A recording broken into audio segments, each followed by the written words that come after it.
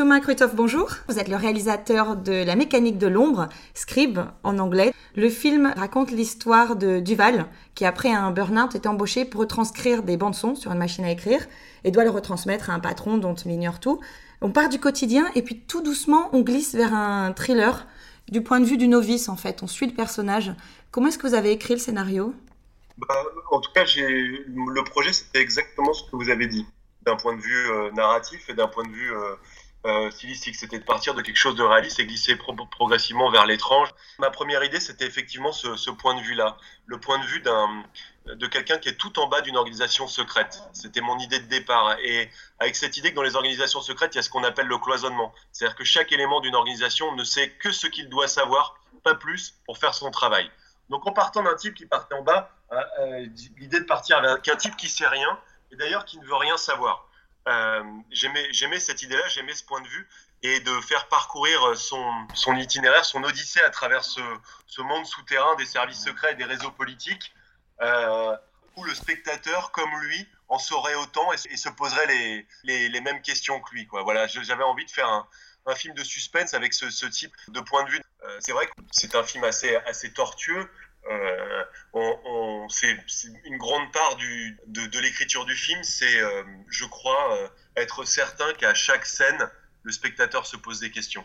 Que la paranoïa emplisse progressivement notre cerveau de spectateur comme celui du héros, et aussi que le rythme s'accélère progressivement. Le personnage principal, il est joué par François Cluzet, qui joue Duval. Comment est-ce que vous avez travaillé avec lui ? Est-ce que c'était déjà préécrit ou est-ce que le film s'est tissé avec lui au fur et à mesure ? En fait, c'est pas tant... même quand on suit un scénario, il y a encore plein de choses qu'on va écrire dans la manière dont on va le filmer, dans la manière dont il va l'interpréter, quoi. Avec François, on s'est vu beaucoup avant le tournage, mais pas vraiment pour faire des répétitions, plus pour faire pour discuter, je lui parlais un peu de mes intentions, ce que je voyais, je répondais à toutes ses questions.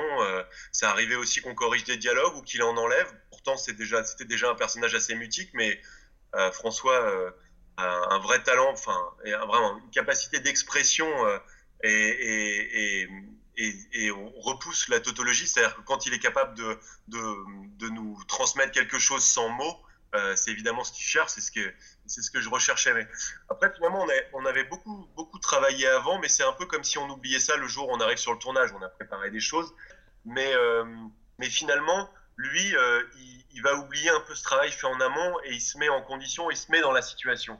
Et il y a quelque chose qui va se passer d'assez organique. Il va vivre la situation et il va être assez, je dirais, perméable à ce qu'on a pu faire dans le décor, à la lumière, à ce que va proposer l'acteur qui est en face de lui. Il joue beaucoup avec ses partenaires. Avec François Cluzet, on n'a pas deux prises qui sont pareilles. Je voyais parfois comment il voyait la scène et parfois ça allait à l'encontre de ce que j'avais imaginé. Et pour le mieux, ou parfois j'étais pas d'accord avec lui, mais il y avait, il y avait un dialogue qui s'était instauré avec lui qui faisait que parfois, au fur et à mesure de la scène, on allait découvrir une couleur d'émotion du personnage auquel on n'avait pas vraiment pensé. J'ai profité naturellement de l'énorme expérience qu'il a, de sa connaissance de son métier, mais beaucoup de sa générosité vis-à-vis de moi et vis-à-vis des autres, et de sa confiance. J'avais vraiment l'impression que sur ces trentaines de jours de tournage, chaque jour, on mettait des petites nouvelles couleurs de nuances. Et c'est aussi un acteur qui ne se répète pas. Il crée une espèce de gamme chromatique comme ça qui progresse tout au long du film. C'est marrant parce que vous parlez de gamme chromatique, de tonalité, de couleurs. C'était une des questions que j'avais justement pour vous. Alors évidemment, on a l'impression d'étouffer, on est dans un huis clos, mais la palette du film, elle est très restreinte. C'est des ocres, gris, noirs. En fait, on est dans le puzzle. Alors, j'ai été très frustrée. J'ai pas réussi à retrouver le peintre. Je suppose que c'est Saint-Jérôme, l'ermite. C'est Rembrandt. Et je savais que c'était un classique, j'étais très frustrée de ne pas le retrouver. Mais on est dans le puzzle. Pleurant la destruction de Jérusalem de Rembrandt. Je ne l'ai pas retrouvé, mais en tout cas, on est clairement dans le puzzle au final. J'avais envie qu'il y ait un peu une espèce d'écho comme ça. Après, on fait les choses pour pas mal de raisons. J'aimais bien cette idée de puzzle. Je pense que c'est quelque chose de... Il y a un espèce de puzzle narratif. C'est pas que l'intrigue est si compliquée, c'est que la manière dont les éléments sont présentés aux spectateurs et aux personnages qui rend tout un petit peu mystérieux, et lui doit reconstituer le puzzle, et je trouve aussi retrouver sa place dans le puzzle, retrouver sa place dans ce complot.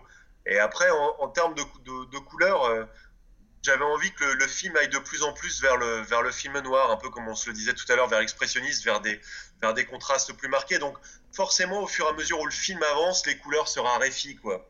Et puis parfois, voilà, on brise aussi certaines des règles qu'on fait. J'avais envie que les atmosphères de couleurs pour les scènes avec Alba Rohrwacher soient un petit peu différentes, soient plus chaleureuses, etc. Enfin, elle a des couleurs qui lui sont quasiment réservées. Puis quand elle plonge dans l'intrigue, quand elle s'y retrouve aussi mêlée, bah là, voilà, c'est plus elle qui domine les couleurs du film. Et puis parfois, c'est vrai aussi que dans la scène où il est emporté la nuit dans la maison de Denis Podalides, cette espèce de maison un peu mystérieuse, et ben là, tout d'un coup, on peut imaginer qu'on va le mettre dans un endroit froid, mais là, ça m'intéressait au contraire qu'il soit dans un endroit boisé, chaud, cossu, etc.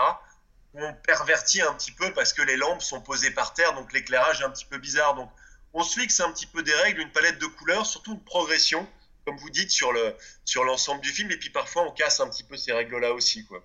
Il y a des références très contemporaines, évidemment, avec l'écho de la manipulation de l'élection de Trump, les problèmes avec Marine Le Pen, avant les écoutes avec Sarkozy. Est-ce que ces scandales vous ont inspiré? Alors, clairement pas pour l'élection de Trump, parce que le film est avant ça, mais la politique moderne, on va dire, ou est-ce que pour vous, c'est totalement de la fiction et il se trouve que ça se recroise?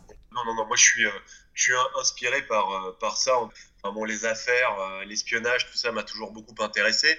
Et puis après, je pense que le film reflète un peu un état d'esprit qu'on peut avoir en ce moment en tant que citoyen. Enfin bon, voilà, il y a évidemment ce sentiment de la surveillance généralisée, quoi.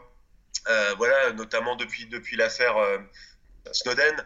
Euh, ces soupçons de lien entre les services secrets et les réseaux politiques, voilà, qu'on a souvent, voilà, on a eu plein d'affaires comme ça où on a soupçonné les services secrets d'avoir été à la stop de Sarkozy, de sortir des scandales. Ça s'inspire pas seulement de ça, mais ça s'inspire aussi, voilà, il y a eu beaucoup de soupçons sur des libérations d'otages, que ça soit avec Reagan en 80, avec Chirac, Mitterrand sur les otages du Liban en 86, les infirmières bulgares, l'affaire Takedine. Enfin, il y a beaucoup de choses en fait qui reviennent où ça arrive parfois qu'on me dise tiens, ça me rappelle telle affaire, et parfois c'est une affaire que je connais pas.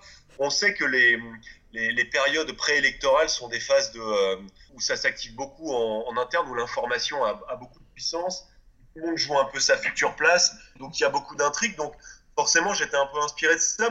Voilà. Puis après, il y a, je vous dis, cette espèce de sentiment un peu parfois qu'on peut avoir de paranoïa, mais pas de paranoïa au sens j'ai peur qu'on me fasse du mal, mais au sens je comprends plus très bien comment le monde fonctionne, quoi, ou les forces qui le dirigent, quoi.